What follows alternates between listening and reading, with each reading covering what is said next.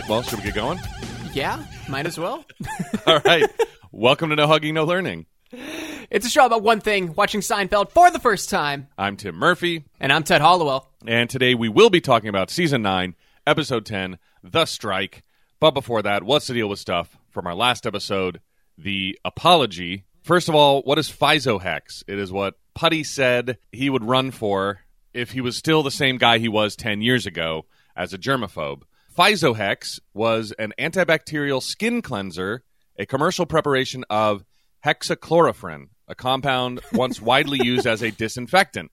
It's useful as a topical anti-infective, antibacterial agent, and it was often found in soaps and toothpaste. In 1972, so what, 25 years, before this joke was told, the FDA halted production and distribution of products containing more than 1% of hexachlorophene. And ever since 72, you could only get them with a doctor's prescription. The restrictions were enacted after 15 deaths in the U.S. and 39 deaths in France were reported following brain damage caused by hexachlorophene. So Putty must have had just a standing prescription for FISO-HEX at that time. In 1987, I guess. Several companies manufactured over-the-counter preps which utilized hexachlorophene in their formulations. One product, Baby Magic Bath, was recalled in 1971 and removed from retail distribution. So a year before it was pulled from the market from FDA. I just love that something super poisonous and harmful and that could cause brain damage was called Baby Magic Bath. That's like a Simpsons joke. That's like a Simpsons IRL joke. Don't touch that Baby Magic Bath. It's highly poisonous. During the 1960s, FISODERM and FISO-HEX both were available over the counter in the U.S. After the ban, FISODERM was reformulated without the offending compound and continued to be sold over the counter, while FISO-HEX, which contained 3% hexachlorophene, 3 times the legal limit, became available as a prescription body wash. And so not only is it lethal in small doses, when you're making hexachlorophene, if the reaction occurs without adequate cooling, TCDD is produced in significant quantities as a byproduct and contaminant. The Seveso disaster in Italy and the Times Beach, Missouri contamination incident, where a town in Missouri was completely evacuated in 1983, exemplify the industrial hazards of hexachlorophene production. Yeah, so there have been 2 huge man-made disasters producing the compound that FISO-HEX, where FISO-HEX gets its name from. So I never knew. I never knew that's what FISO-HEX was. Maybe that's why Putty is so dumb. It causes brain damage. Oh my gosh! Wow, we just went deep. That's canon now. I think it's gotta be. Yeah. His parents bathed him in Baby Magic Bath, and then he continued to use FISO-HEX well into his late 30s or whatever he's supposed to be. What about Minuteman Mint? A kid runs into the Baskin-Robbins where Jason Hankey works and asks if he can get a triple Minuteman Mint in a cone. And Minuteman Mint was an actual flavor that Baskin-Robbins made in 1976. Of course. Yeah. Just our second reference from the 70s.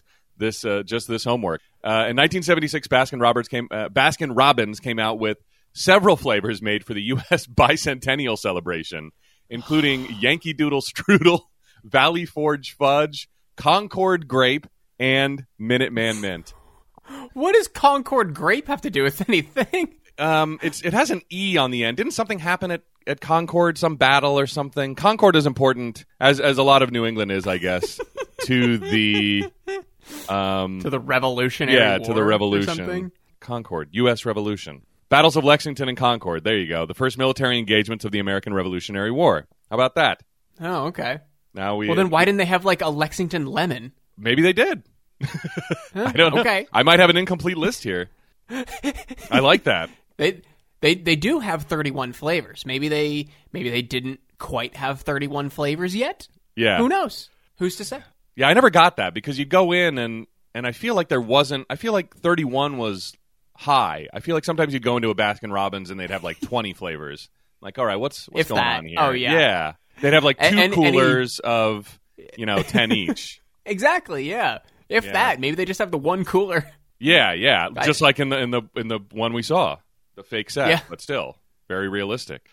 What about that kid who asked for Minuteman Mint? Was that DJ from Roseanne? Yes, it was Michael Fishman. And believe it or not, the kid has a name, Greg, with 2 G's. I don't think those kids ever say their names, but I believe...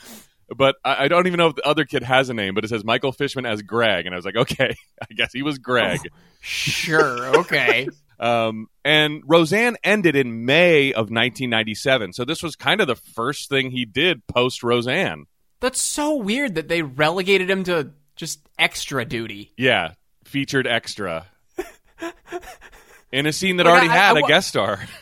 Yeah. I want to know if like he had to like hang out with all the other extras on set, or if they were like, look, you're an extra, but look, if you don't tell anybody, you can hang out in this trailer. Yeah, they made him go to the corral with the other extras. And maybe it was maybe I wonder if it was like a SAG thing. I almost said SAG after, but of course at the time it was just SAG. I wonder if it was a SAG thing where his character had to have a name. Like he couldn't just be Kid in Ice Cream Shop. Oh man, maybe. Yeah. But I know that it's funny because I was just reminded that Roseanne and Seinfeld had kind of a feud between the casts when I think like Julia Louis-Dreyfus parked in Roseanne's spot or something like that. Hang on, I found the article here. Oh no, it was Tom Arnold.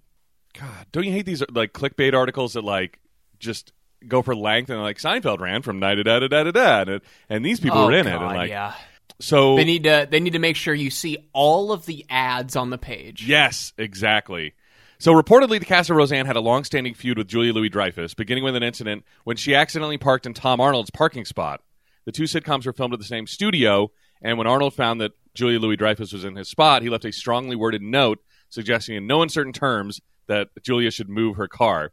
She told Larry David and Jason Alexander they confronted Tom Arnold, but while he reportedly considered the matter closed, Roseanne Barr was very upset and launched a campaign against Julia that included calling her out on a late-night television show, writing the C word and soap on her windshield, and even referencing her negatively in a fax to Variety magazine. So, Jesus Christ. Yeah. But then they hired Michael Fishman, so I don't know. I mean, I wouldn't expect to see Roseanne pop up before the end of the 9th season, but I feel like her son is fair game. Yeah. It's nice that they didn't hold a feud against the entire cast of Roseanne, just Roseanne herself, it seems like.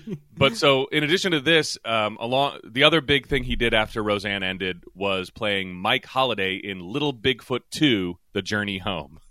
Oh my God. Which doesn't even have a Wikipedia page. Wow, he literally went from being on a fucking... would you call Roseanne a sitcom? Is it just like a family dramedy, I guess? I don't know. I never watched much Roseanne. It was funny. It was one of those things that was funny, really funny in the first couple seasons, and then they really sort of leaned on the drama that, came with being that kind of lower middle class, upper lower class family. Well, he literally went from featuring on this for however many seasons it ran to just moving to LA, like that level of like just starting out acting, Well, I graduated college, I'm going to move to LA and I'm going to make something of myself. Gets one extra role on Seinfeld, gets a role in a movie that doesn't even have a Wikipedia entry. Yeah, a movie forgotten to time. Jesus. Except as a great piece of text. Who was his agent at this time? Because they should not be representing anybody. And honestly, I don't even know what else he did. I mean, I looked through his Wikipedia page, and it was very sparse. There was also some other featured bits here and there, but the next thing he did was the Roseanne reboot Into the Connors. Holy shit. I know. Ugh. Yeah, poor Michael Fishman. Maybe he made enough during Roseanne, and he was a child star that maybe he's one of these child stars that his parents, didn't steal all of his money, and so he was just able to live and... yes, the rare case. I know. That's what I'm going to go with, though, that he just lived happily his entire life, like Macaulay Culkin, just not needing to do anything. Certainly not Home Alone and Home Alone 2 money, but somehow Macaulay Culkin, I remember, was able to wrestle his fortune away from his parents, and he just, he's got a place in Paris, a place in New York, he paints, he hangs out with friends, he creates dumb cover band, he's living the life. Yeah, now he's married, I think. Maybe just engaged to Brenda Song from Sweet Life of Zack and Cody. Wow. And I think do they have a kid? They might have a kid. I think you're right. And don't forget before that, he was with, for a very long time, Mila Kunis, right? Yeah. Yeah. So I mean, if you peak, people, it sounds like a bad thing. Like, oh, that guy peaked in elementary school, but you can live a pretty kick-ass life if you peak in elementary school. Like that's my Michael Fishman story. Not that he was homeless and in L.A. That he made a lot of money on Roseanne. Yeah, I want to say that he was on something like Best Week Ever. Or maybe like an I Love the 80s or I Love the 90s or something like that. That sounds accurate. Yeah, I could see that. And he's one of those child actors like grew up and looks exactly like he did when he was a kid, which is funny. It's like, oh, you're just a grown up version of that kid. Yeah, it's what every child actor wants. You know, that they want to be like adorable all of their life. Yeah, that's one road where he diverged from Macaulay Culkin. Definitely. And believe it or not, that's all of the homework that we had. Just, Wow. Faiza Hex, Minuteman Mint, and DJ from Roseanne. But there are, of course, some other trivia and tidbits from the episode. James Spader was invited to play the role of Jason Hankey by Jerry Seinfeld, who apparently was a friend of James Spader's, so that's why he kind of oddly popped up. Most scenes were filmed in front of a live studio audience on November 12th, but the scenes in which Melissa is nude were filmed without an audience on November 10th. And they did this, just to be nice to the actress, courtesy, discretion. But Kathleen McClellan wasn't actually naked at any time during any of the filming.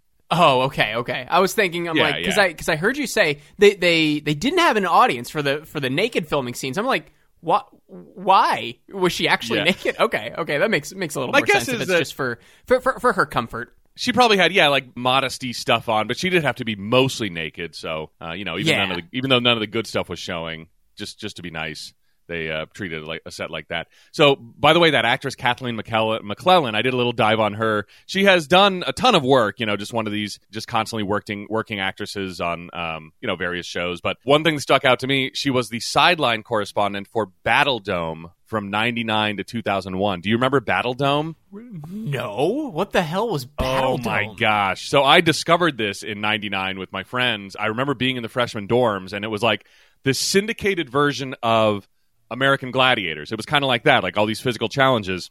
But the element that was different from American Gladiators was they gave all of the quote-unquote gladiators, I forget what they called them, warriors. They gave all of the warriors actual personalities, So it was like WWE combined with American Gladiators. And so like the warriors like talk trash, and they had like little cutscenes, and they had like through line plots that ran through all of the episodes. And I was like, this is what American Gladiators was missing. It was bought.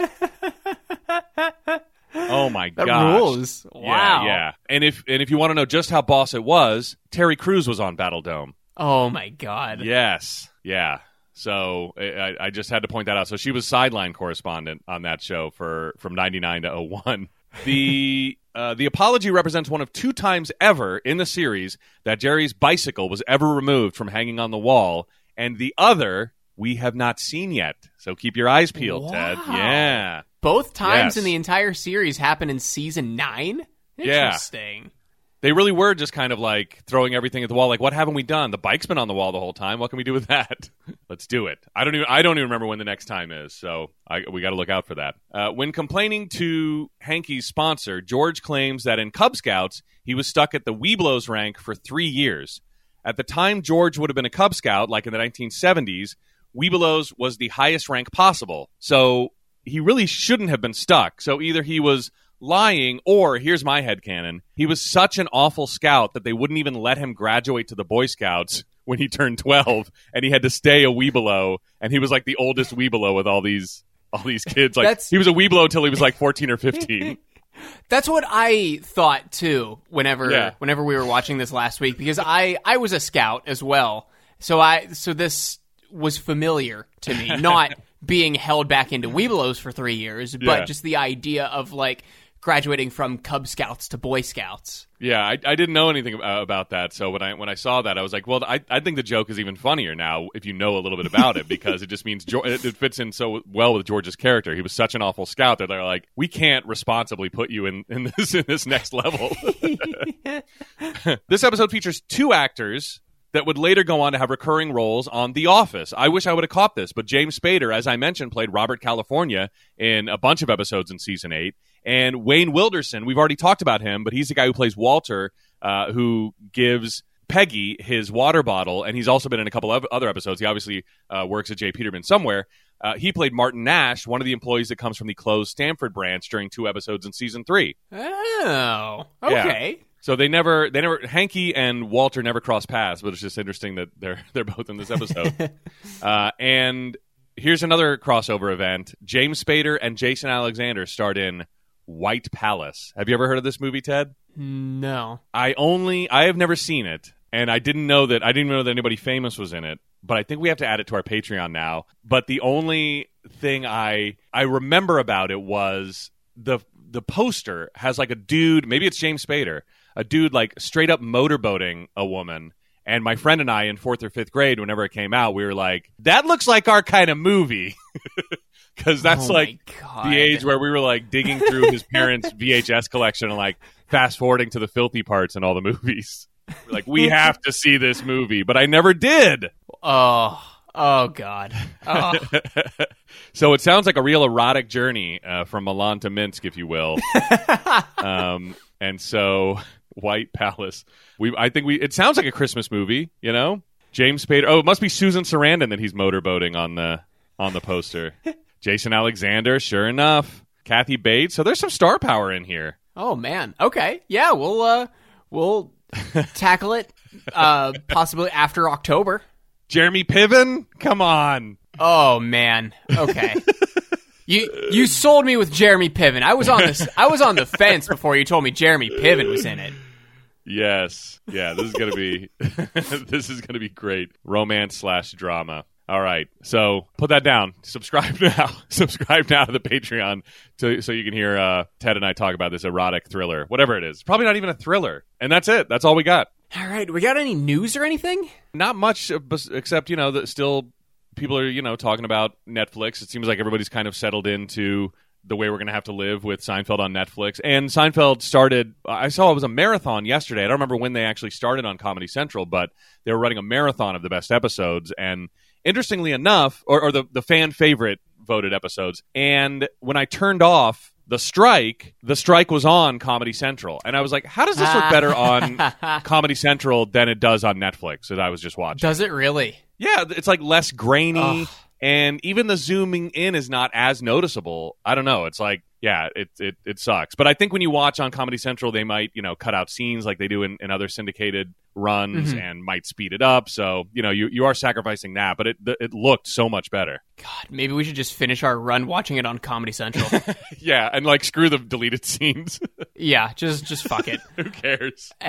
Because I've gotten so annoyed with Netflix watching Seinfeld on Netflix for both episodes that we've watched it now that it's like, what is the point? What is the point? Mm-hmm. But I'm hoping enough people say that they actually fix it. Oh, they won't. They won't pull a Disney and actually cater to the fans. Yeah, they never do. They'll be the Larry David in this situation and say, don't do anything. It'll be funny. But I just want to say I think it's laughable how quickly Seinfeld fell out of the top 10 on Netflix because just because of all the bad press and the bad aspect ratio, everyone's like, no, I heard it doesn't look good on Netflix. That's the word of mouth now. Yep. Yeah, I am psyched about it being on, especially now that we're in season 9. Because before, when Seinfeld was on, I couldn't just watch it because it was an episode we hadn't seen yet. I was like, well, I don't want to jump around and get confused. Yeah. But now that we're in season 9, I can watch most episodes. So I'm glad that it's going to be on pretty much Office. Any episode. Yeah. Yeah, like The Office. It's just going to be background now, which is great. Yeah. I do think them falling off the top 10 as quickly as they did was definitely helped out by Squid Game just being an out of nowhere hit. Yeah, I know, and I haven't watched that yet, but it's on my list. Have you finished that or watched it? I haven't finished it, but I am 5 episodes into it. I'm sure you'll get it started probably in March, right? Yeah. The longest amount of time after anybody is done talking about it, you'll start watching it. I only got so far behind when it was part of my job to make sure I did watch everything. And now that I don't have a job like that, I'm able to actually, watch stuff like that. I have time now. Yeah.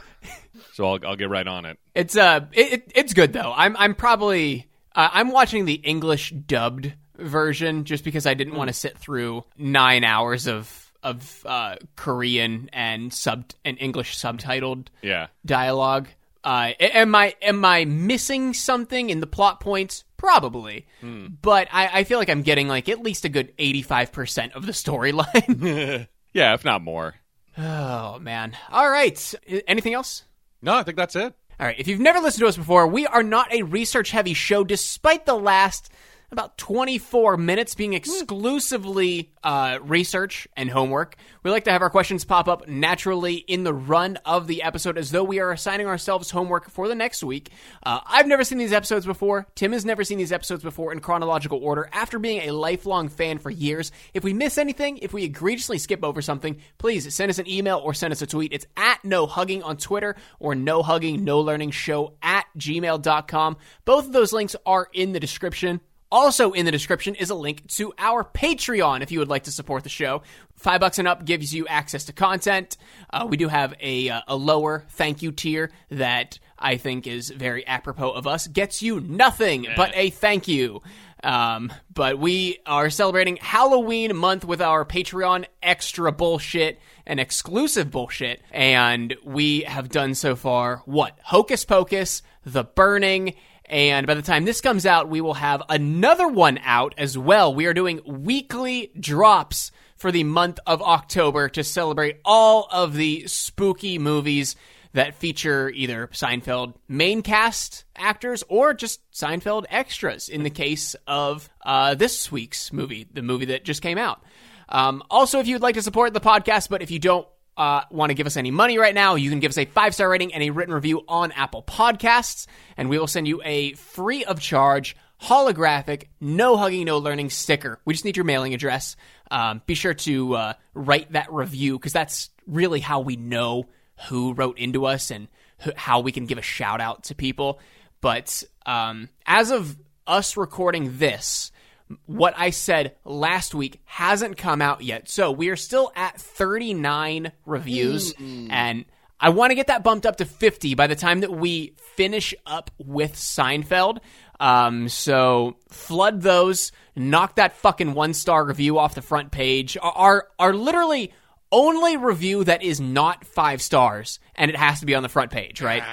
Screw that guy. Man. But all that being said, Season 9, Episode 10, The Strike, original air date December 18th, 1997. I was 4 years, 11 months, and 28 days old. Wow. 2 days removed from my 5th birthday.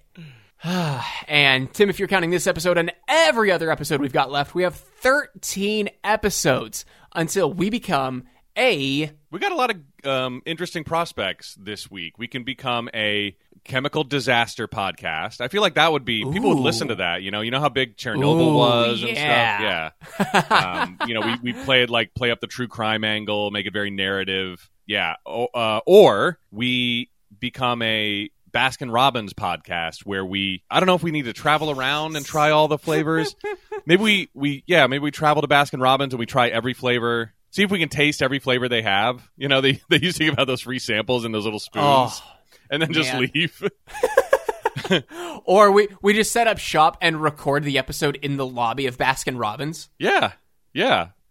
Like right after we've tried a taste of every single ice cream. Yes. Yeah, absolutely. We don't buy anything. We maybe buy a water after our ice cream, and that's it. And then we stay there and record until the cops are called on us. And afterwards, we can do Fishcast, a Michael Fishman podcast where we watch everything he did except Roseanne. Oh, God. So what? It'll be 4 episodes? Yeah, I think so. And we don't even get to watch Little Bigfoot. We have to watch Little Bigfoot 2. We'll have no idea what's going on. We're going to be so lost with the story. Why are they journeying home? Where were they? We'll never know. So there we go. All right. If you are looking at TV Guide the night of December 18th, 1997, you are going to see Frank brings back his holiday Festivus, period. George invents a charity, period. Kramer's 12-year strike at a bagel shop ends, period. Elaine pursues a free sandwich, period. Wow, I've never heard... I mean, those are all the jokes, but when it's put like that, It's just so... It sucks. Yeah, it sucks.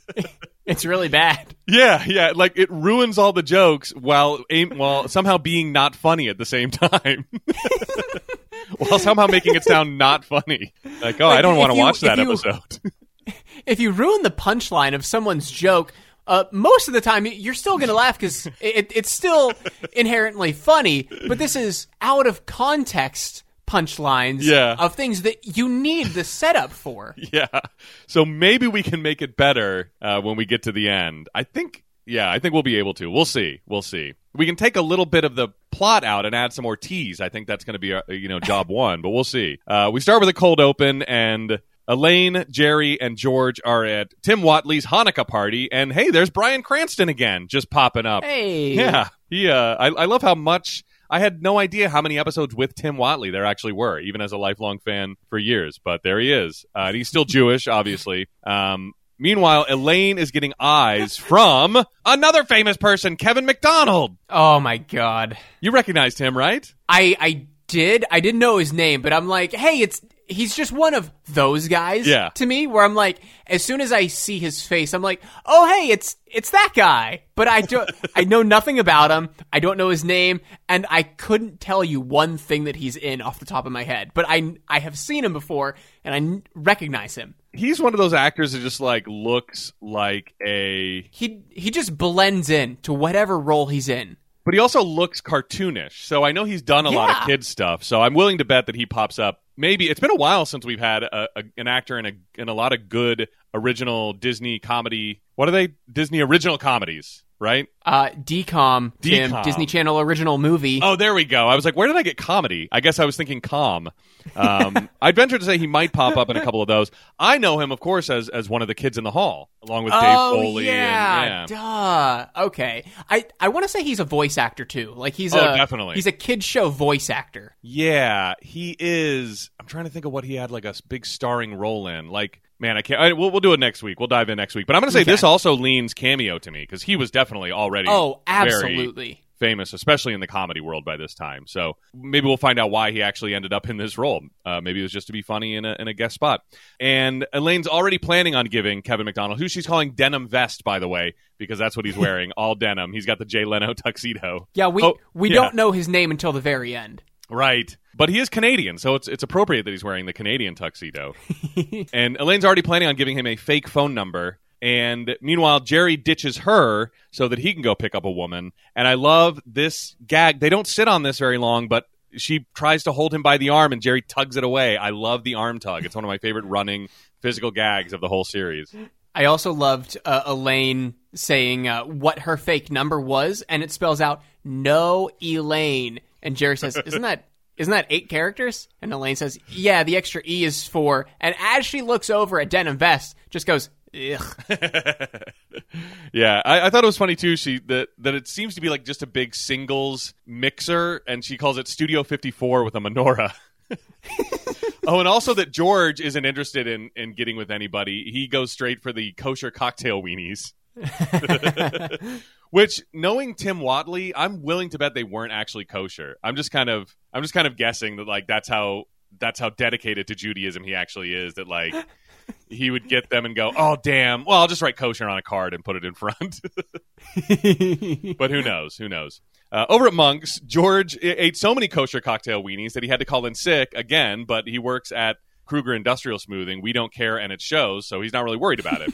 And he gets a card from Tim Whatley in return from some Yankees tickets he gave him in the earlier scene, or that Whatley thanked him for in the earlier scene. And the card is a donation to the Children's Alliance. And George is very upset about this. It's essentially saying, oh, thanks for the awesome gift you gave me. I gave your gift to someone else. And I love that he's like, he's like, where's your Christmas spirit? It's an eye for an eye. Like, he should have been given something equal to or more than awesome Yankees tickets that he probably got for free because he said he's still in with the grounds crew. Absolutely, yeah. And I love Jerry saying, don't get me anything for Christmas this year.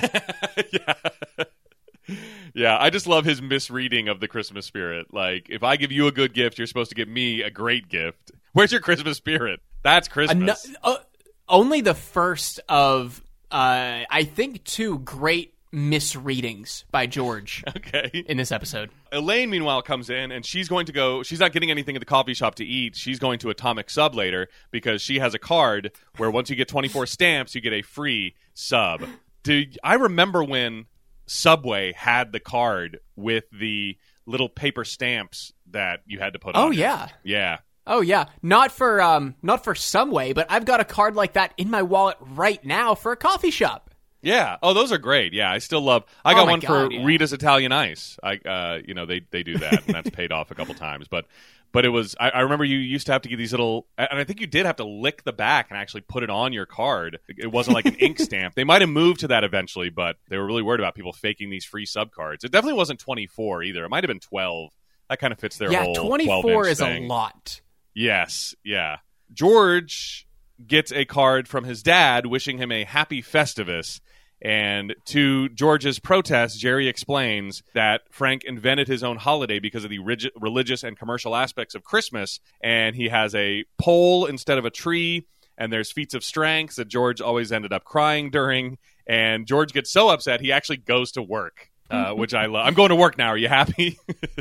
Over in Jerry's apartment, Superman is on the shelf, and Kramer is reading Jerry's VCR manual, and we get the "we can't all read the classics" meme format.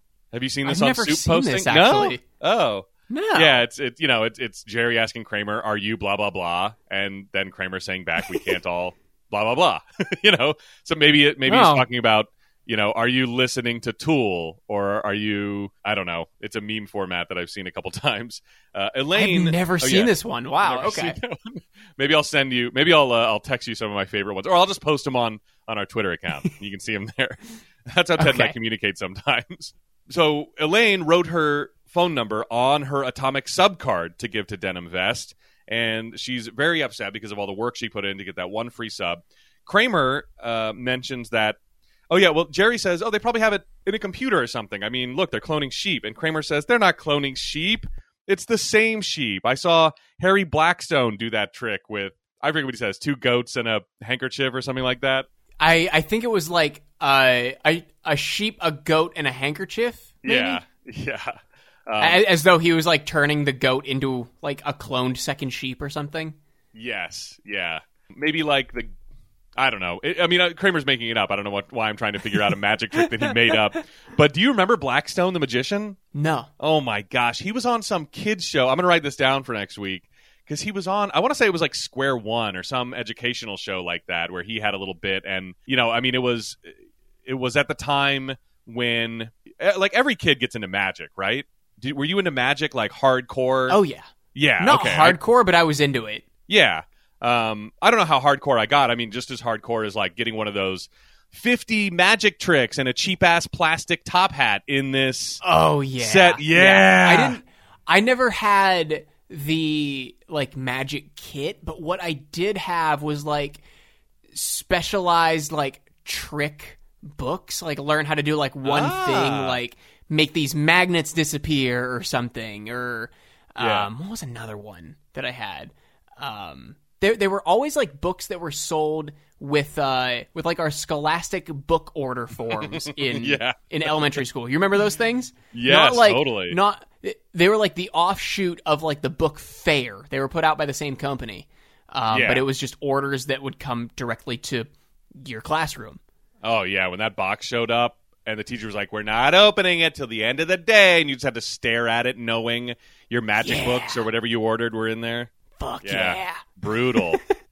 So I was just so into, and it was at the time that like David Copperfield was getting primetime specials, but I remember Harry Blackstone a little bit, so we'll do a little dive on him next week, just because it came up and I kind of recognize the name. Kramer gets a call that the H&H bagel strike is over after 12 years.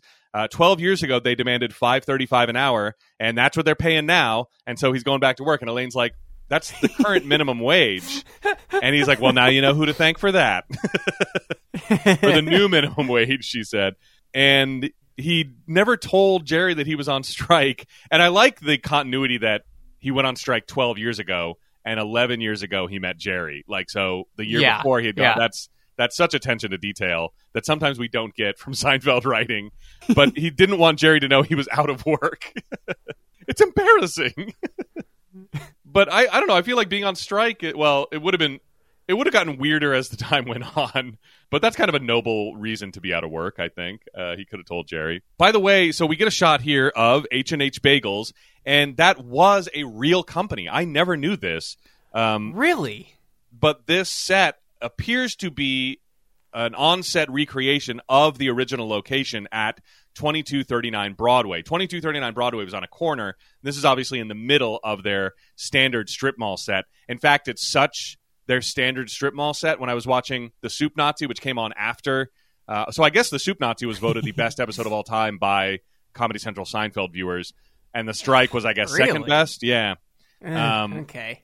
But when somebody runs out of the Soup Nazis restaurant down the street, they run past the business that is next to H&H Bagels. It's called like Love's Health Items or something like that. It's yeah, and it's the exact same awning. And I was like, hey, and so that must be H&H Bagels. So it goes H&H Bagels, this weird health store, and then the Soup Nazis place. They're all on the same set anyway, and all in the same block in the universe.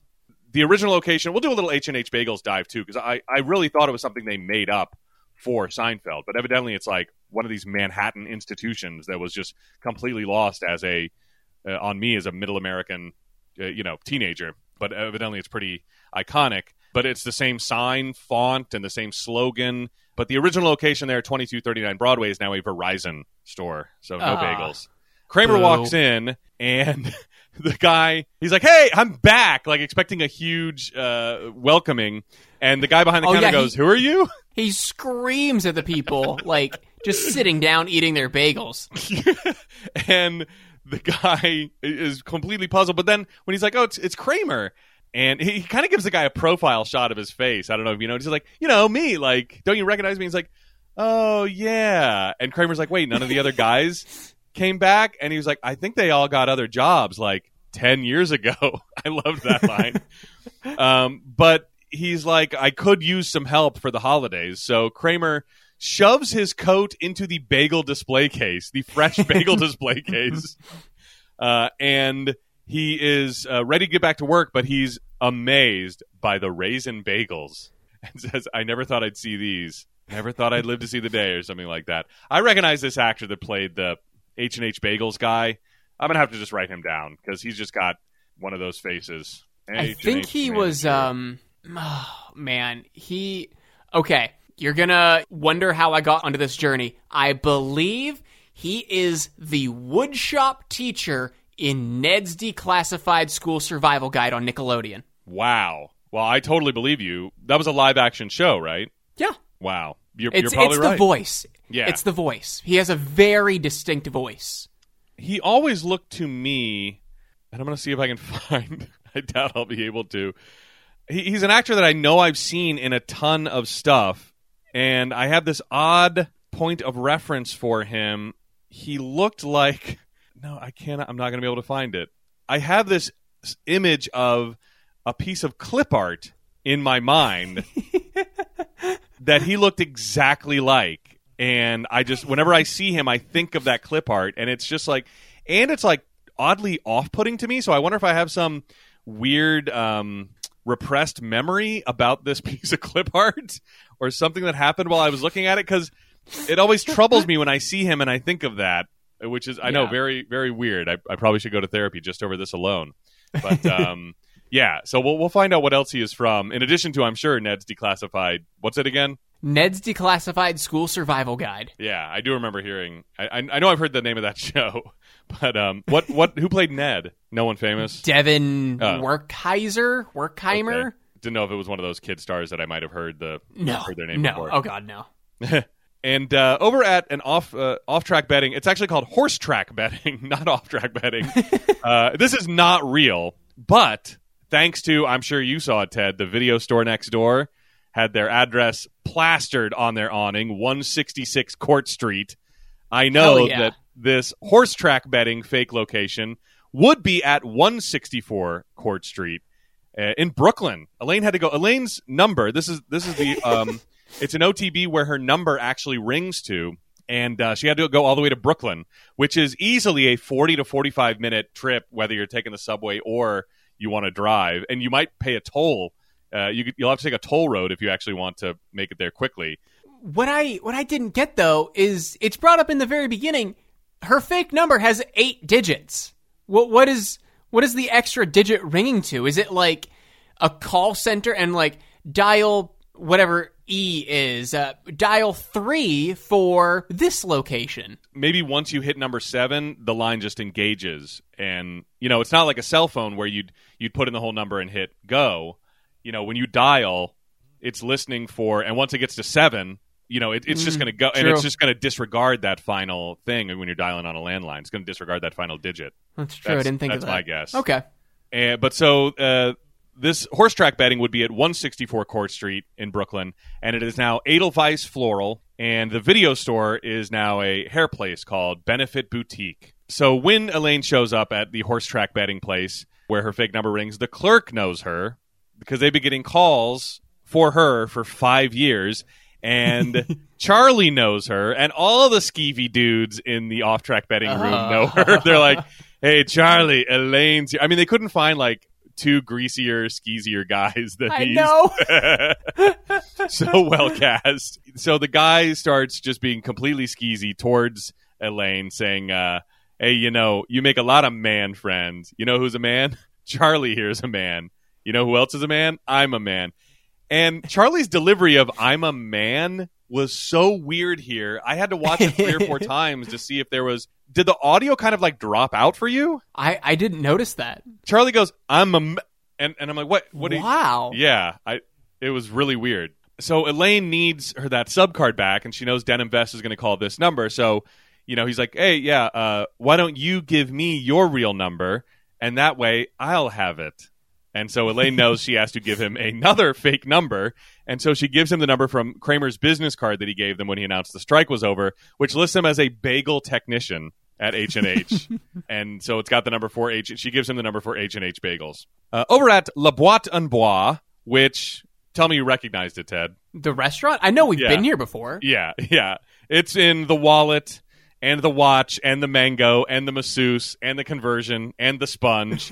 It's at 75 West 68th Street, so it's like our standard fancy restaurant. It is. Anytime they need to go to a nice place, they go to La Boîte en Bois. So if you need a deep dive on that, go. I would recommend the wallet. I guess that's probably the first time I did it, but I probably did it again in the mango or the masseuse later on, forgetting that I had already done it.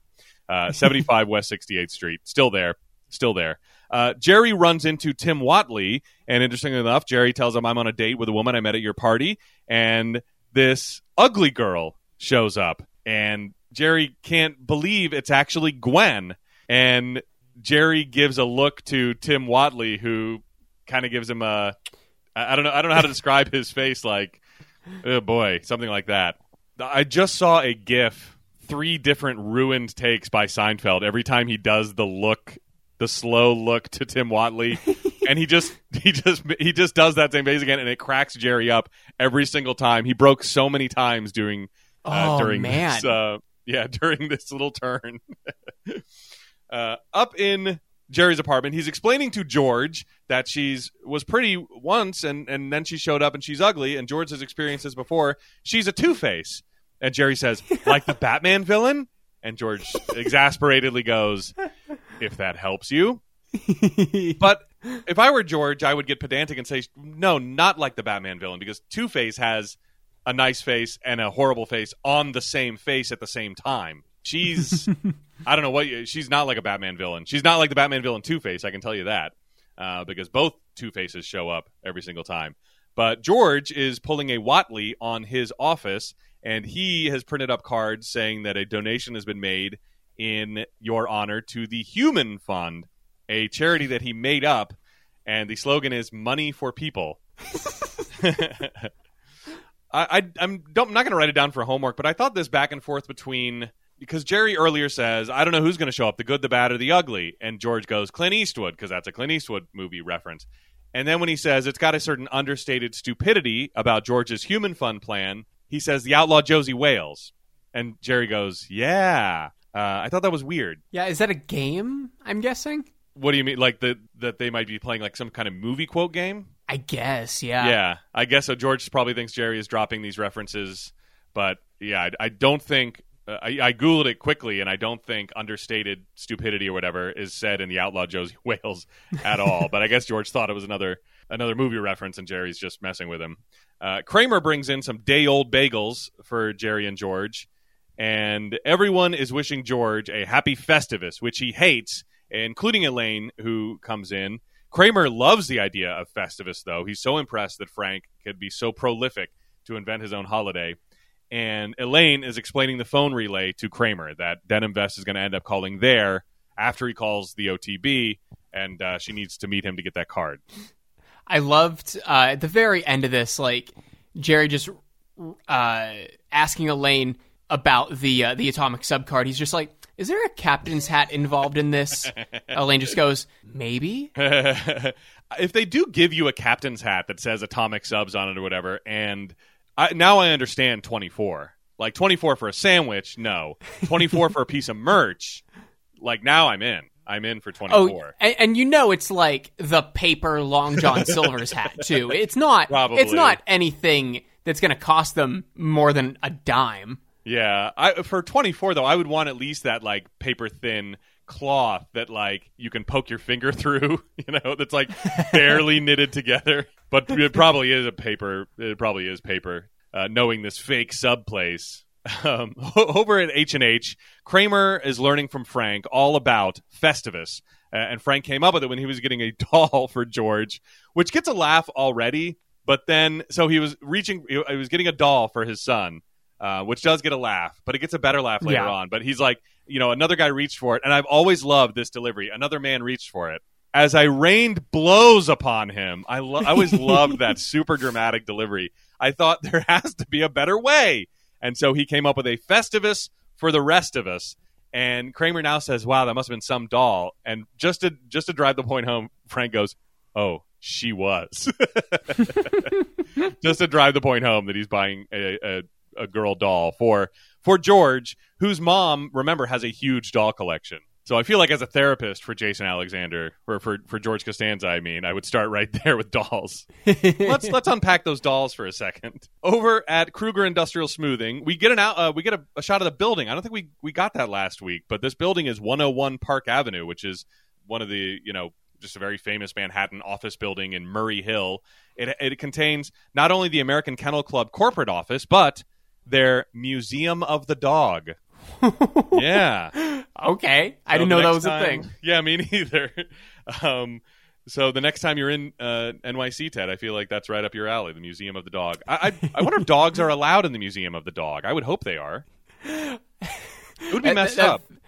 Yeah, I was going to say, we touched on something that sounds like a Simpsons joke earlier, but seeing a sign that says American Kennel Club, Museum of the Dog, and then panning down to a smaller sign that just says no dogs allowed inside. Perfect. Is very, very Simpsons-esque. Yeah. Over at also other tenants in this building include Morgan Stanley.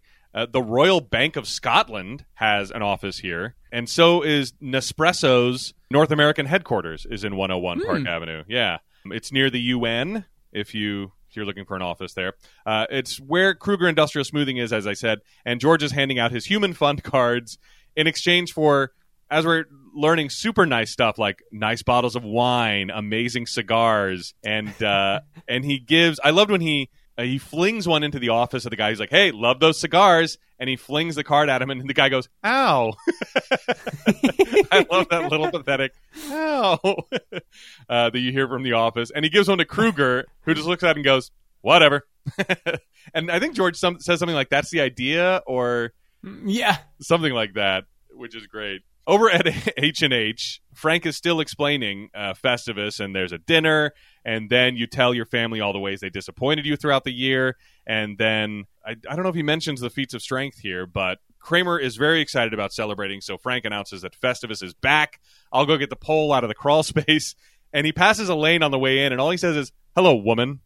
Yeah. I thought this was weird, because I'm like, does Frank not know who Elaine is? I think he definitely does, but I think he also has a problem with her. Didn't he call her, like, supercilious or something? I don't know. I think, he definitely does know who she is, and he even helped her translate the was it the Korean they were speaking in the nail place? Yeah, I'm trying to think while I'm Googling at the same time. But he does say, so here's the line he has about Elaine. Elaine, I could see not saying hello. She's very, what's the word? Supercilious. How could Jerry not say hello? It's when they see him in the city with Larry David in a cape and they don't say hello, and George tells him about it because he wants to know why his dad was in the city. Yeah, so he does, and maybe that's why he won't give her as good of a greeting, because he doesn't think she would give him as good of a greeting. And she did snub him on a hello once. Yeah, that maybe it's all just a big callback to that. Hello, woman. Frank, meanwhile, won't give Kramer the 23rd off to celebrate Festivus, and so Kramer goes back on strike. Elaine has to stay now because Kramer's not going to be there monitoring the phone, and he yells at Elaine to scab at her. I loved Kramer yelling at the shop owner or the shop manager, just saying, "You're infringing on my right to celebrate new holidays." Yeah. He's like, that's not a right. He's like, well, it will be. We're going on strike. And he yells at everybody. And there's only one other worker, and he doesn't move. He's like, it's a walkout. I can't believe there's not some kind of bagel technician union that Kramer had to ask to make sure that he could go on strike. Normally there's some kind of vote on that. In a cab, Jerry is meeting Gwen, and the pretty one shows up until they get in the tunnel. And I love Jerry's yelp when he sees Gwen again. He lets out this little yelp every time she turns ugly. And I also love the double meanings of all of the things they're saying. When he's like, so what do you feel like? Italian, Chinese? And then he turns and it's the ugly one and he goes, huh! And she goes, I could go either way. October is Halloween month with No Hugging, No Learning. Join us over at patreon.com/nohugging, where you can get access to a spooky movie review every week of October with someone from the Seinfeld universe. We're covering the film debuts of Jason Alexander and Julia Louis-Dreyfus with The Burning and Troll, respectively, and also Hocus Pocus with Seinfeld legend Bette Midler. You can get access to a full month of movie reviews for just $5. Patreon.com/nohugging. Over at Monk's, Jerry is there talking to George, and he's explaining that she's jumping back and forth now, minute to minute, between good-looking and not good-looking. And in fact, the only place she really looked good was in the back booth at Monk's all the time.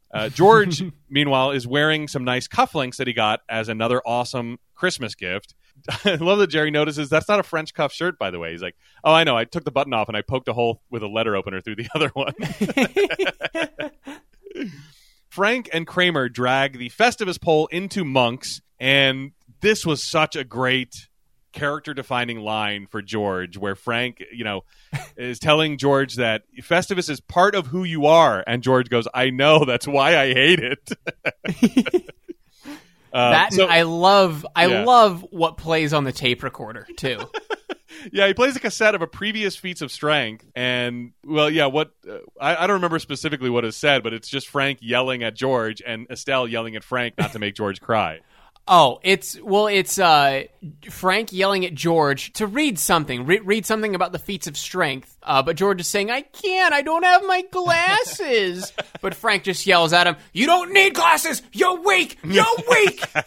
Yeah, you don't need glasses, you're just weak. And George runs out. And Gwen shows up, but it's ugly Gwen, and she meets Kramer and Frank, and Jerry and Gwen move to the back booth, where now it's the pretty one again. Over at H&H Bagels, Kramer is picketing out front, trying to tell people not to go inside, yelling, no bagel, no bagel. And Kramer calls Elaine from the outside and telling her that he sabotaged the bagel machine and you might want to get out of there because it's going down. And steam starts bursting out of this pipe, and the other worker in there goes, hey, the steam valve broke. And the manager says, can we still make bagels? She's like, sure, it's just a little steamy. And Elaine gives shrugs to Kramer, who looks super disappointed outside that his master plan has failed. I loved the just nonchalant, sure, it's just a little steamy, the nonchalant delivery of the other guy. Over at Kruger gives a $20,000 check to George because they have to make a charity donation from the company books. And he's like, they're all the same to me, so I made it out to that human fund. And then Kruger's locked out of his office, and he's like, oh, dang it. All right, I'm just going home.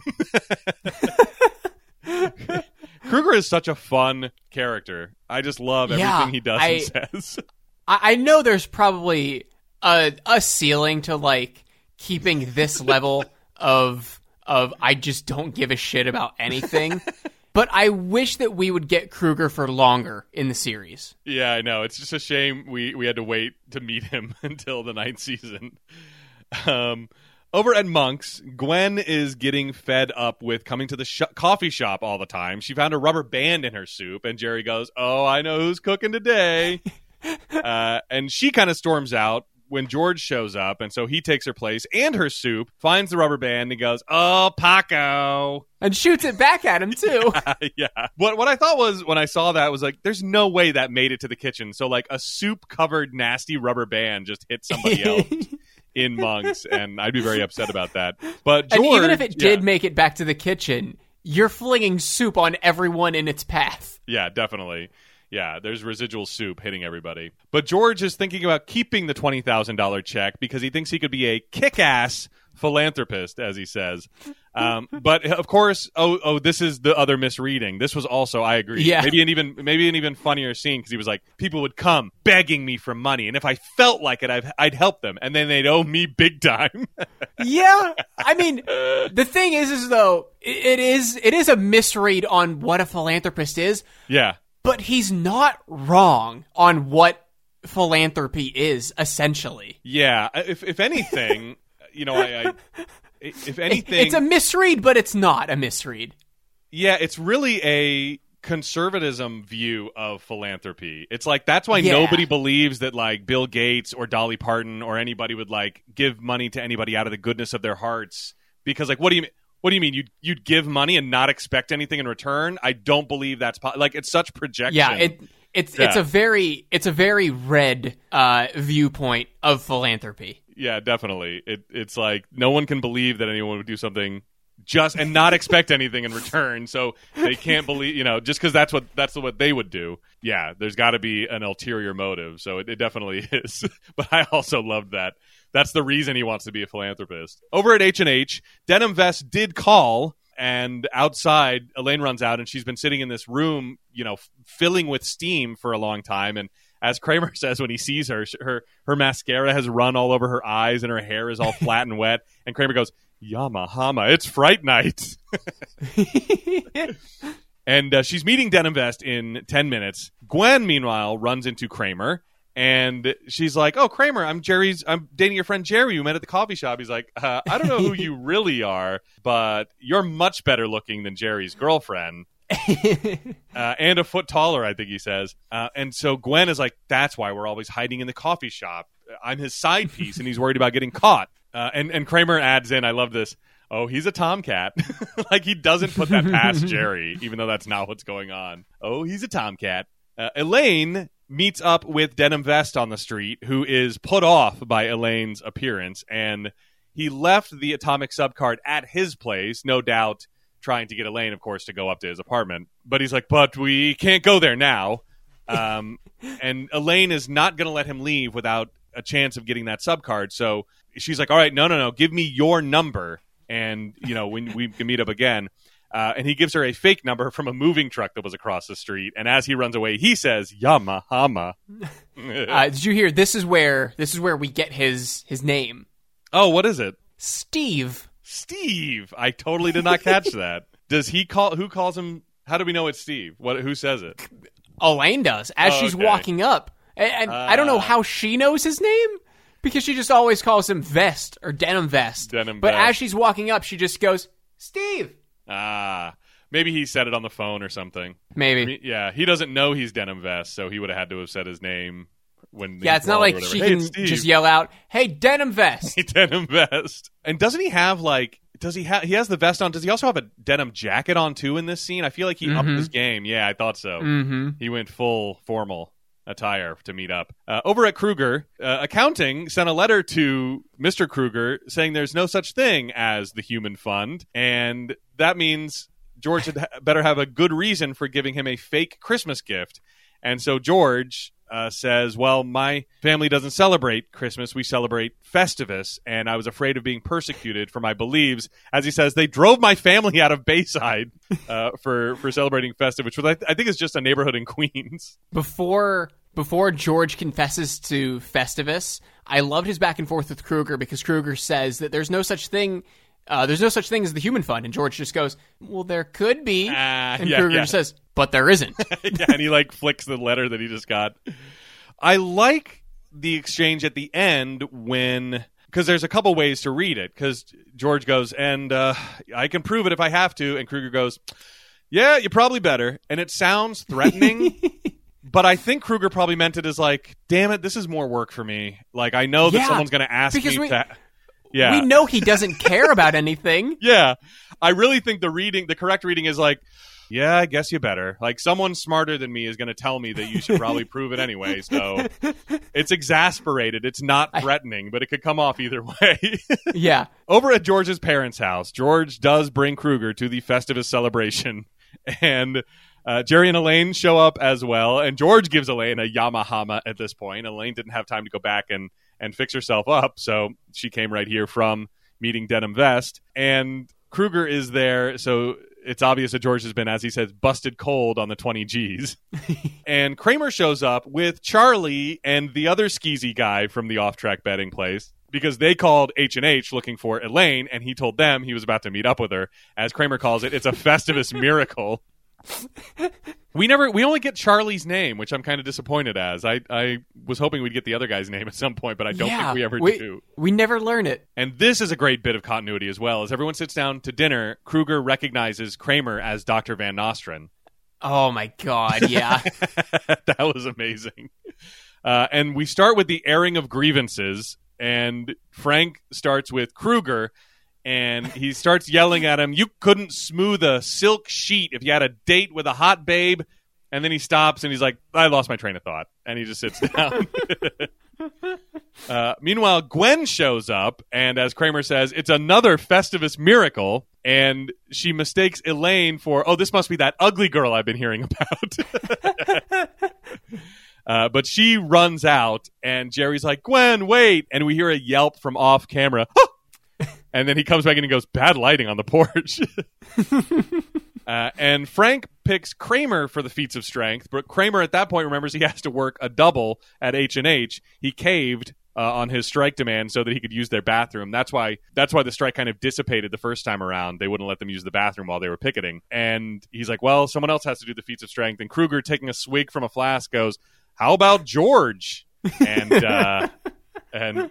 George has to pin his father as we get an outside view of, again, Frank and Estelle yelling at George. And we do get one more scene at H&H where Kramer kneads the gum he was chewing into the bagel dough, which the manager sees and finally fires him, to which Kramer says, thank you. I loved his exasperated, just, all right, that's it. You're fired.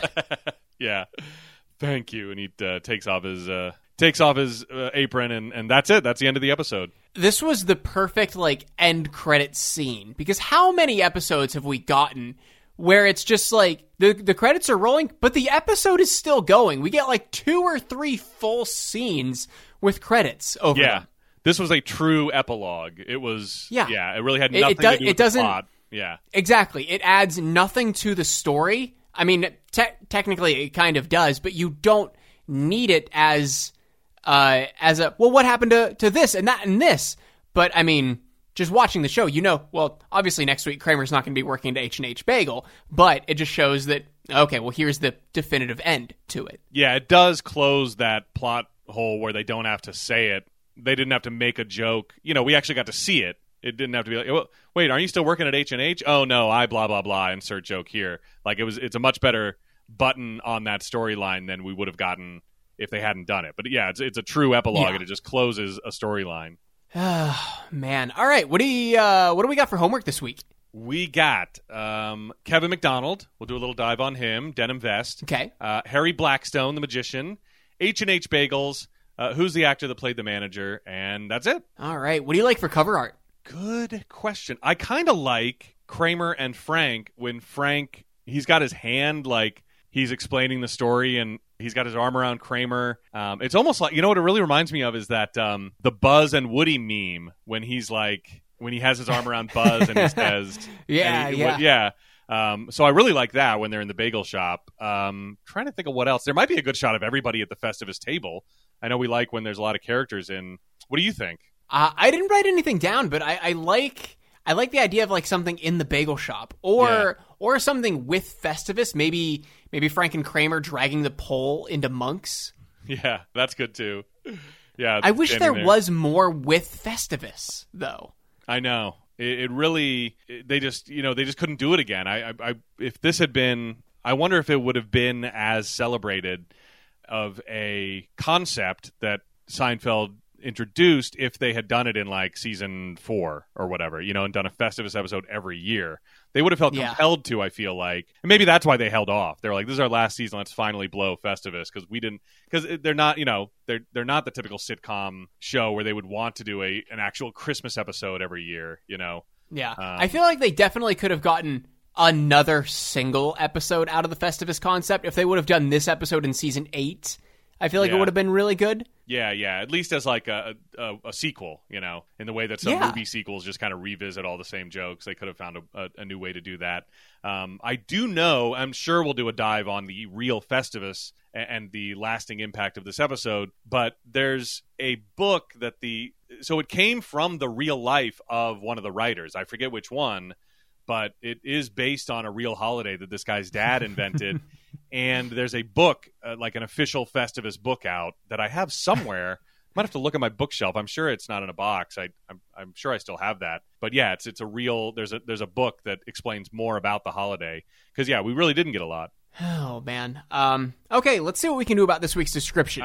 So we had Frank brings back his holiday, Festivus. Period. George invents a charity. Period. Kramer's 12-year strike at a bagel shop ends. Period. Elaine pursues a free sandwich. Period.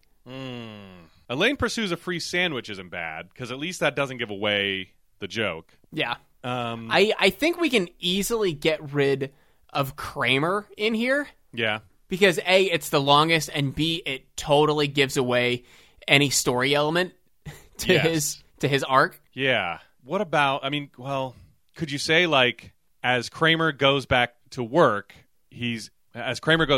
Frank introduces him to a new holiday? Something like that? Or Frank introduces Kramer to a new holiday. Well, no, I don't like that, because that makes it sound like, as Kramer goes back to work, Frank introduces him to a new holiday. How about that? I like that. Did you still want to keep George and Elaine in there? I like Elaine pursues a free sandwich. We don't talk about Jerry at all, which is interesting. I think this is the first time he's been left out of a description. Probably not, but definitely first time in a while. We could probably fold George into Festivus. Like, okay. How about this? As Kramer goes back to work, Frank introduces him to a new holiday, which George must celebrate to save his job. I like that a lot. What if we take out to save his job? If we like, which George must celebrate, or what if George is forced to celebrate? Yes. Yeah, I like that a lot. Yeah. So while Kramer goes back to work, Frank introduces him to a new holiday, which George is forced to celebrate. I love it. I think it's so good, I can even lose Elaine now. I'd be fine with losing Elaine. I am too. All just right. because like it works so well, and I don't want to shoehorn anything else into it. Yeah. You could even, Frank introduces, you could even do this. And I know, this is just my Always Sunny placeholder, but as Kramer goes back to work, Frank introduces the gang to a new holiday. But if we really wanted to, because they all do, Jerry already knew about it, though. All right, screw it. I just wanted to include Jerry and Elaine. But they end up at the Festivus dinner celebrating Festivus. So, I guess it does tie them in later on. So, all right, it's fine the way it is. Why, I was trying to reinvent the wheel or something. Oh, man. All right, what do you think of the episode? I really liked it. I think it definitely held up, and I don't know if it's like a top 10 episode of all time, but it's also the rare Seinfeld episode where I think I got more laughs in the second half than the first half. A lot of episodes that I star are like really front loaded, and then by the end I'm like, that wasn't that good. But I guess the payoffs were so good for all of the storylines that I found myself laughing more after the and everything is so well tied together. It's so rare that we get, even Jerry and Gwen's storyline comes into play. Yeah. And they were able to tie Elaine getting schwitzed for 6 hours or whatever into that storyline and she shows up. Like, it's so, maybe I just talked myself into, it definitely deserves a star for this season, but I don't know whether I don't know if I episode. would put it number 2 of all time, of all episodes, though, like Comedy Central did. Yeah, I think that's totally based on legacy. You know, those are legacy votes going like, well, look how long it's lasted. Like, yeah, but I mean, does it hold up? Yeah, there's people voting for the strike, not even knowing the name of the episode. They're just like, oh yeah, that's the Festivus episode. That's the best one. Yeah. And I'm sure that, I think number 3 was the puffy shirt. The puffy shirt. Yeah. So it's all of the episodes. How did I know? Like, How did I know? Yeah, it's all the episodes that are just, you know, legacy episodes in the pantheon of Seinfeld that people probably didn't revisit all the episodes like we're doing now and have the context of no, absolutely watching not. an episode a week for all the time that we've been doing, and so they're like, oh yeah, Soup Nazi, Festivus, puffy shirt, yada yada yada, the low talker, what else? Just all the ones they remember, and that's it. Exactly. Oh man, I really liked it. I definitely gave it a star, but I don't know where it's going to end up in the top of the season. Probably closer to the top of the season, but I don't know where that comes in top of all time. I don't even think we should dare doing a top of like the entire series once we're finished with this, because it'll just take way too much time. Oh but if you want to, we can. Yeah. It would be tough. I'd be willing to try, but I don't know. Yeah, I wish I would have kept track of all my top 5 lists, because then you could probably just take the number 1 episode. You know, you could probably just cherry pick from that. You know. You could probably just listen to our recaps. Nah, I don't. Nah, it's no good. I don't like this podcast. Yeah. Please, I don't like those guys. This thing. I don't like those guys. Oh, man. Okay, next week we have got Season 9, Episode 11, The Dealership. Original air date January 8th, 1998. 3 weeks after this episode airs. A good 3-week winter break. The first episode to air of me being a 5-year-old. And if you're looking in TV Guide the night of January 8th, 1998, you are going to see Jerry negotiates buying a car from Putty, period. George can't get a Twix out of a vending machine, period. Kramer takes a salesman on a thrilling test drive, period. Yeah, it's I'm excited for the Putty storyline. Anything Putty is great, but yeah, I can already, just knowing what I know about this episode, I know we can already make that description better. I'm already angry at the description, so we'll tackle it next week after Ted sees it for the first time. So, all right, is that it? I think that's it. All right, for No Hugging, No Learning, I'm Tim Murphy. I'm Ted Hollowell. Be good.